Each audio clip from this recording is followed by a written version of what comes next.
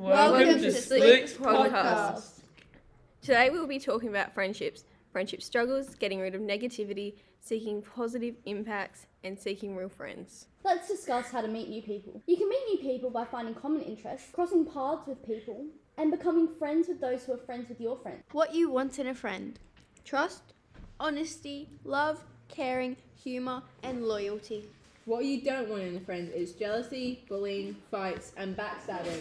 Friendship problems you might face: bullying, manipulation, mistrust, jealousy, betrayal, differences, inconsistency, conflicts, bad company, and non-commitment. Most common reasons people aren't friends: talking about them behind their back, lying, you're there for them but they're not for you, and toxic. The definition of a friendship is the emotions that are conducted of being friends.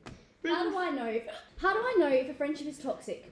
You can tell a friend is toxic because they can cause stress or anxiety. When they don't help you become who you want to be, that is also a sign of toxicity. And if all that wasn't enough, a toxic friendship can... Research has shown that the better quality of friendships, the more likely you are to be happy.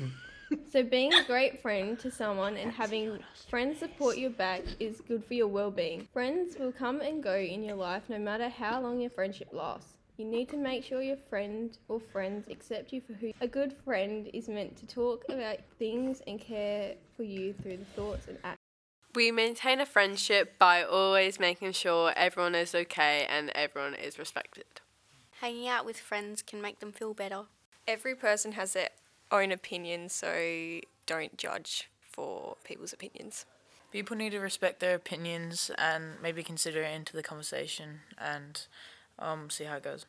Social media is a big part in our lives these days, and it's important that when speaking with friends on social media, you don't try and cause drama, or you just try and stay out of it because it can affect your friendships. Follow through with what you have said. It's important that you don't go threatening your friends because this can lead to friendships ending and unhappy endings for everyone. Thank you for listening to Slicks Podcast.